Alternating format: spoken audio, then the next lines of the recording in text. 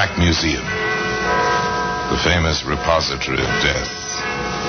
Here, in the grim stone structure on the Thames, which houses Scotland Yard, is a warehouse of homicide, where everyday objects, an earthenware pot, a silver shilling, a typewriter ribbon, all are touched by murder.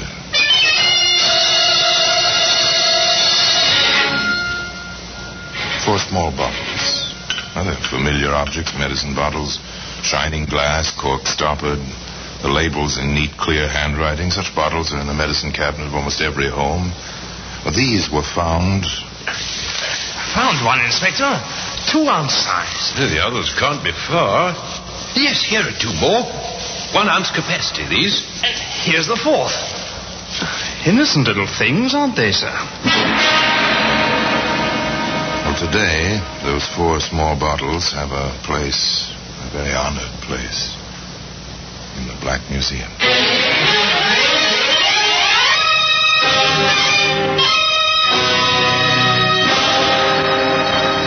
From the annals of the Criminal Investigation Department of the London Police, we bring you the dramatic stories of the crimes recorded by the objects in Scotland Yard's Gallery of Death, the Black Museum.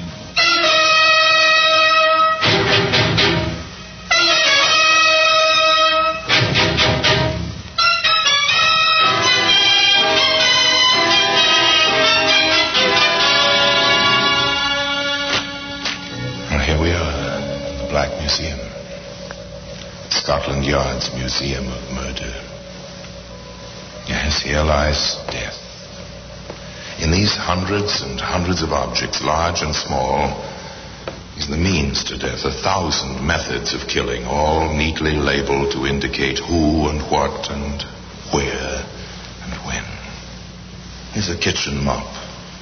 Long handle. Gray with use, gray where the red-brown stain fails to cover the grayness. Look closely at the harsh metal that binds the strings of this utensil. Yes, this blade struck, and struck again before the mop itself removed the traces of the crime. Here we are. Here there's 4 small bottles. 3 of 1 ounce capacity. 1 holds 2 ounces. They mark a strange story. A story out of the Edwardian era, when man was still lord of all he surveyed and women were just beginning to demand equality. To the ladies, Reverend. Although I would prefer toasting them in something slightly stronger than tea. To the ladies, my friend. To listen to my husband, Reverend, you'd think he was old-fashioned and not an advanced thinker for this age. I, an advanced thinker? Why, Anne, my But dear. you are, Oscar. You really are. At the risk of shocking you, Reverend, but then you're a young man, and not, I assume, as easily shocked as some pastors I've known, I believe a man should have 2 wives. Well, really, sir? He means it, Reverend. Listen to him. I believe a man needs 2 wives. One to cook, sew, and care for the household. The other, to be a companion when a man needs intellectual stimulation, to lend beauty to the drawing room, and grace and wit. Then you would give the latter education. Exactly. And since I am not allowed 2 wives, I chose the latter. You're new here, Reverend. You don't know that I married Anne when she was very young and sent her to Brussels and then a French university for her education before installing her here as my wife. Why, that's unheard of, sir. You are a pioneer in the field, Mr. Oh, yes, Mr. Oscar Stone, wholesale grocer and a man of means, was truly advanced for his age, the age of 99, and very liberal in his philosophies. In fact, he was so considerate of his wife and of the difference between her age and his own that he encouraged rather than looked askance at her companionship with the Reverend Edgar Sweet, a much, much younger man than Mr. Stone himself. Edgar, you've been a good friend to me these past months. I'm happy to hear you say so, Anne. That is why, well, I'm not hesitating to tell you something which I feel is rather unfair. Tell me what it is. Oscar has drawn his will. Oh, he's my friend, my good friend. I'd hate to see him pass on, but every man must have his house in order. Edgar, you don't understand. Making the will is all right. It's what he's put in it. Go on, my dear. He has left me his entire estate, provided I never marry again.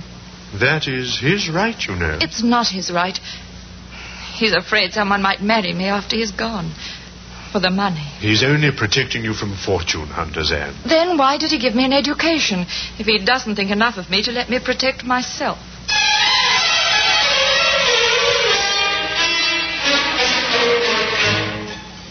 A serpent in Eden? Perhaps. Perhaps not. But it is clear that the young lady had a will of her own and wanted to control her own destiny. In any case, the friendship ripened, not only between the two young people, but between Edgar and Oscar as well. Edgar, my friend, I'm not well. I saw a doctor today and I am not well. I can't believe it. You look fine, fine. The debilitation of age. But you're not old. 55 isn't old. When you've worked as hard as I have for almost 50 of those 55 years. Well, in any case, I've decided to take a rest. Excellent, Oscar. That's what you need. An extended vacation. I've made arrangements to go to the shore. A month at the sea ought to practically, rejuvenate me. I'll miss you. Our talks have been a great stimulus to my work. And I thought that, even pastors have vacations occasionally. Occasionally we do. Of course. So I reserved accommodations for you, along with Anne and myself. But I can't possibly afford... As my guest. You don't know how much I appreciate this, Oscar, but I couldn't accept this. Oh, I'm sorry. I thought you were alone, Oscar. I'm glad you came in, Andy. I was telling Edgar we're going to the shore for a month. Oh, Oscar, how nice. I'm insisting that Edgar come along as my guest. How can I accept such an invitation? Tell him you will find him as welcome as I will, Anne. Of course I'll find him welcome, Oscar. Edgar knows that. They compromised. Edgar came for weekends. The ripening of a friendship. Or the growth of a triangle. The classic triangle. Husband, wife, and the young man.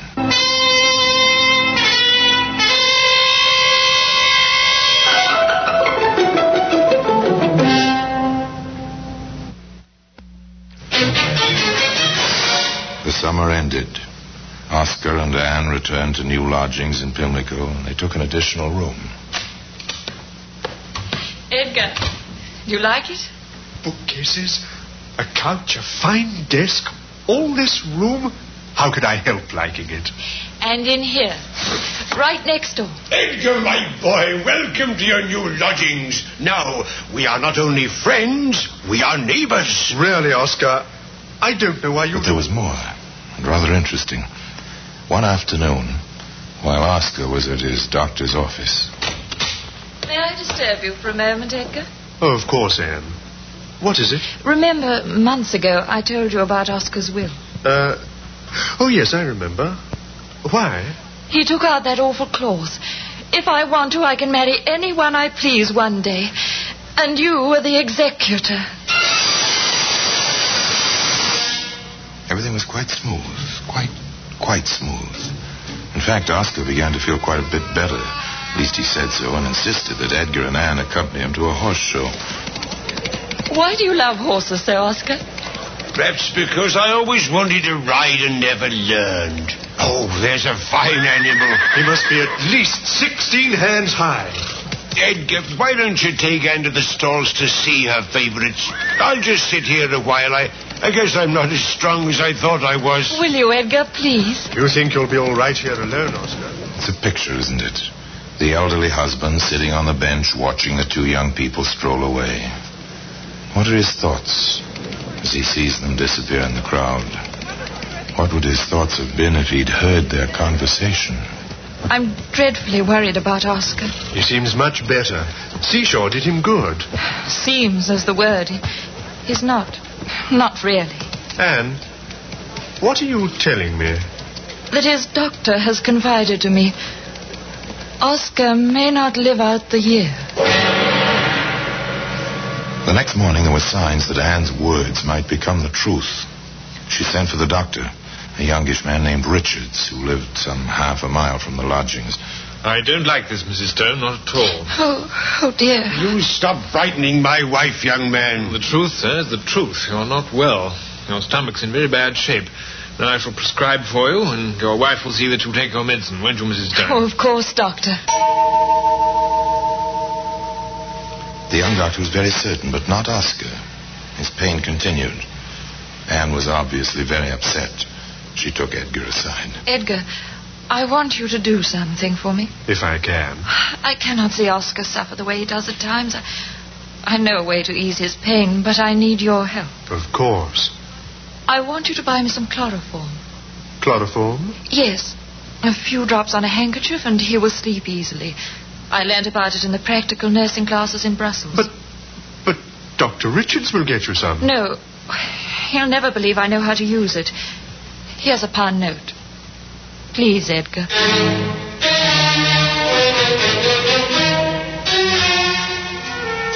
Edgar went to the nearest chemist shop. What can I do for you, Reverend? I'd like a little chloroform. Whatever for, sir? I understand it's good for taking out grease spots. Oh, yes, I suppose it is. But be very careful with it. 3 more times, Edgar walked into chemist shops and bought a small amount of chloroform. There are the 3 1-ounce bottles and the 1 2-ounce bottle. Out of consideration for Anne's convenience, no doubt, Edgar poured the contents of all the small bottles into a larger one and delivered the chloroform to Anne. Quite suddenly, Oscar became a whole lot better. Landlord, I want to speak with the landlord. Yes, Mrs. Stone? How can I help you? I want to prepare a surprise for my wife and the Reverend for tonight. Yes, sir. A New Year's Eve party. Some roast duck, a bit of cold ham, some good cheese, a bottle of champagne, and a bottle of good brandy. It's short notice, Mr. Stone. But I'll do my best. What'll you be eating? What everyone else eats. Will they be surprised? Oh, I'm feeling wonderful for the first time in months. And for breakfast tomorrow, see if your maid can find a haddock, a large one. Oh, I feel I shall be quite hungry in the morning. Oscar wasn't hungry New Year's morning. Oscar was dead. And today, the 4 small bottles which played so large a part in his death can be seen in the Black Museum. Now back to Theater of the Mind on 104.5 Chum FM.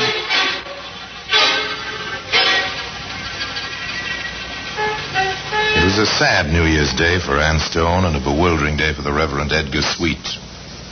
Oscar Stone, husband and friend, lay dead quite suddenly, and after what seemed an indicated quick recovery. But that was only the first event of January 1st, 1910. Onto the scene strode an old man, Oscar's 75-year-old father. Anne met him at the door to the Stone apartment. Oh, Father. Father. Yes, of course. Cry all you want. I want to see my son. He's in here, Father. All right. Who is this? Reverend Sweet, our good friend and pastor. Yes, I heard about you. Oscar wrote me. This moment comes to all of us, sir. We can only pray for courage. I've got courage. What I want is facts. I'll see my boy now. It looks as if he died in his sleep. He did. So peacefully. I didn't realize it until morning. You were a good boy, Oscar. I shouldn't be outliving you. Huh? It's a funny smell around his mouth. The doctor said he had gastritis, Father. That's not what I smell. Are you having a post-mortem? Dr. Richards asked for permission to do one. Richards? Who's he? The family doctor, Mr. Stone, a fine young man. All right, if he wants to do it, all right. But I want my man there with him. Father, are you insinuating? I'm not insinuating anything. I just don't like the look of this. For his own protection, this Richards ought to have another man present, that's all. My boy's no right. The second doctor arrived, and forthwith, behind locked doors, the autopsy was performed. In the landlord's parlor, Anne waited, with Edgar to give her support and courage. Presently, the door opened. Mrs. Stone. Yes, Dr. Richards. We are ready with our report. Did you find out anything? We're not certain as yet. Dr. Fletcher, your father-in-law's man, suggests Mr. Stone swallowed chloroform. Chloroform? Yes. Will you come upstairs and hear the report, please? Anne? Yes? Did you... the chloroform I bought for you, that is... It's still in its bottle, Edgar. Don't worry, you don't even have to mention it. Shall we go upstairs now? The two young people went upstairs, but not hand in hand. There was a sudden reserve between them. In the room where the doctors and old Mr. Stone awaited them. This is Dr. Fletcher, my daughter-in-law, and Pastor Sweet. How do you do? As Dr. Richards was in charge of the case, perhaps he's the one to give you our official report. Oh, please do, Dr. Richards. It's a simple report. We are unable to find any natural cause of death. The contents of the stomach are suspicious. We're holding them for the coroner. Have you any particular suspicions, gentlemen? None which we care to state officially. You realize the room where death occurred must be sealed and its contents must not be touched. Oh, my purse is in there. It'll have to stay there. Well, surely I may have my coat and a hat. I assume so. If Dr. Fletcher's present when you remove them.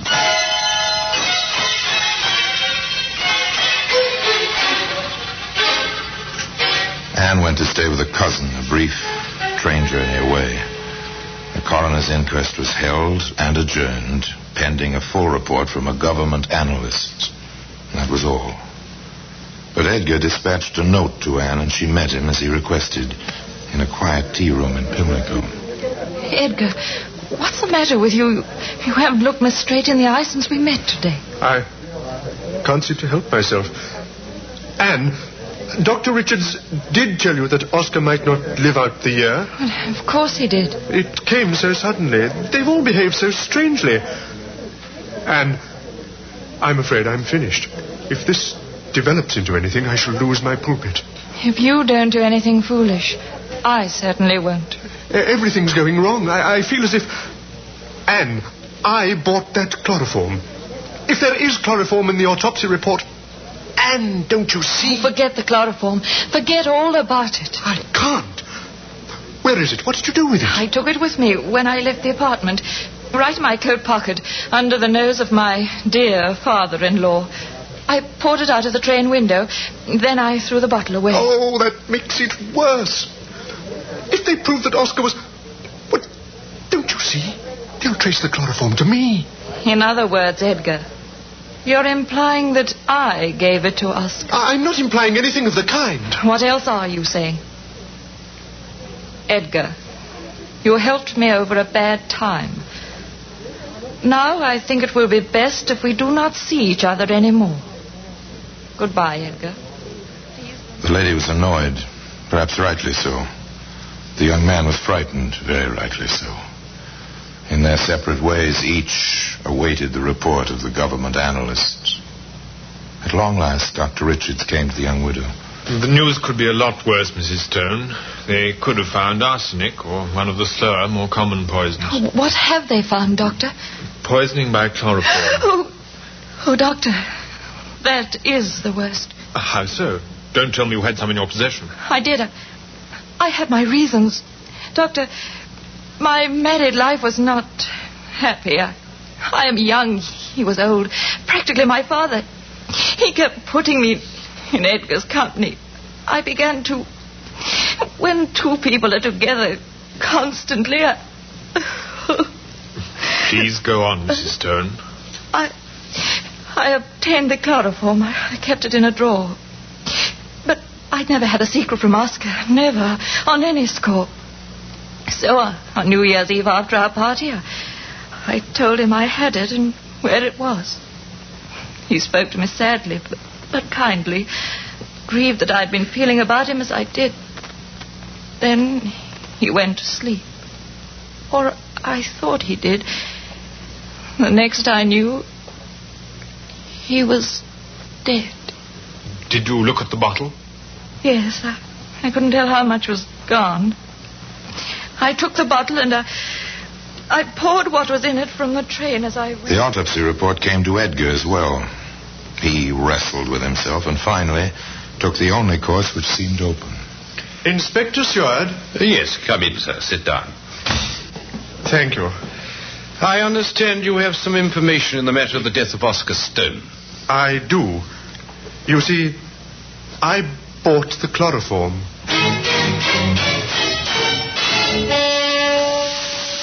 He should be in here somewhere, Sergeant.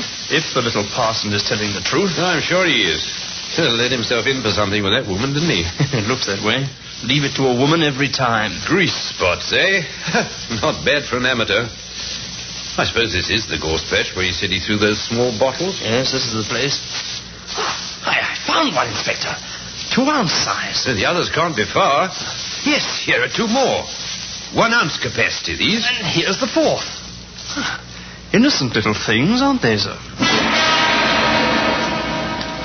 Anne Stone, I have a warrant for your arrest on the charge of willful murder of your husband.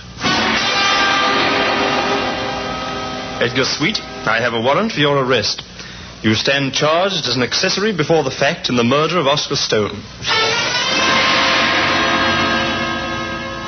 The trial took place at the next assizes. Gentlemen of the jury, the Attorney General, who has this case in hand, with full knowledge of the facts, will present no evidence against the Reverend Mr. Sweet. You are therefore directed to find him not guilty, and I shall order his release at once. Edgar Sweet left the courtroom, a much wiser young man. The trial of Anne Stone proceeded and rested entirely on the medical evidence. Dr. Fletcher, you have described yourself as an expert in criminal toxicology. We have accepted you as such. Is that correct? It is, sir. Very well. Now, I call the particular attention of the jury to the answers you will give to these questions, as they will have great bearing on the evidence against my client. First, sir, have you ever known of a recorded case of murder by liquid chloroform? No. Is there any record, to your knowledge, of the forcible administration of this liquid, of anyone pouring it down a victim's throat? There is not. If the victim were sleeping, for instance... The burning would waken him. It'd probably go down his windpipe, not his gullet. And there would be burns, clearly visible after death. There would be. Then, in your expert opinion, Dr. Fletcher, is it impossible to commit murder by liquid chloroform? Nothing's impossible, but it's highly improbable. Thank you, Doctor. That is all. The chief witness of the Crown, Dr. Fletcher, had given his testimony. All that remained, in the opinion of the defending counsel, was to create a reasonable doubt in the minds of the jury. He called no witnesses, but spoke for 6 hours, summing up. In essence, he said, Oscar Stone was a loving, if elderly, husband. He felt his life was over. Remember, he was an eccentric who believed in having 2 wives. Can we say that this man, who had given so much to his sweet young wife, was not prepared to give her the greatest gift of all, her freedom? Once he knew that chloroform was in the house, could he not have taken it himself and passed quickly into the coma which ended in death? And if he gave this lovely girl freedom, are you, who sit in judgment, to do any less? The judge was clear, if somewhat caustic, in his charge to the jury. There have been sweet faces which hid guilty consciences before. When a young wife and a young man are thrust into daily contact by a doting husband, strange events have a way of taking place. All this is true, but one salient remains. You may find this woman guilty as charged only if no reasonable doubt exists in your minds that she did commit the crime of which she stands. The jury deliberated for over 2 hours. There were 12 solemn men when they filed back into the jury box. Anne Stone rose to face them. The clerk asked for the verdict. The foreman rose and spoke clearly. We have considered the grave suspicions in this case, but find no evidence that would indicate who administered the poison to the victim. We find the accused, therefore, not guilty.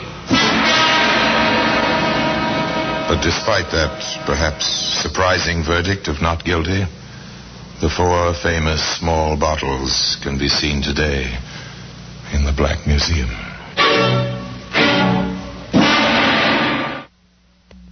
No double jeopardy. That's an ancient English law. No double jeopardy. One cannot be tried twice for the same offense. It was felt, therefore, that since Anne Stone had been acquitted, if she had committed this crime, she ought to tell the world how it had been done. But no. All that was heard thereafter from Anne Stone was a letter addressed to her defending counsel. It read as follows. Dear Sir Edward, I feel I owe my life to your earnest efforts. I have not been a good woman, and my temptations have been terrible. But though I have not kept my vows, you will judge me mercifully. And there the case rests. And now until we meet next time in the same place and I tell you another story about the Black Museum, I remain as always obediently yours.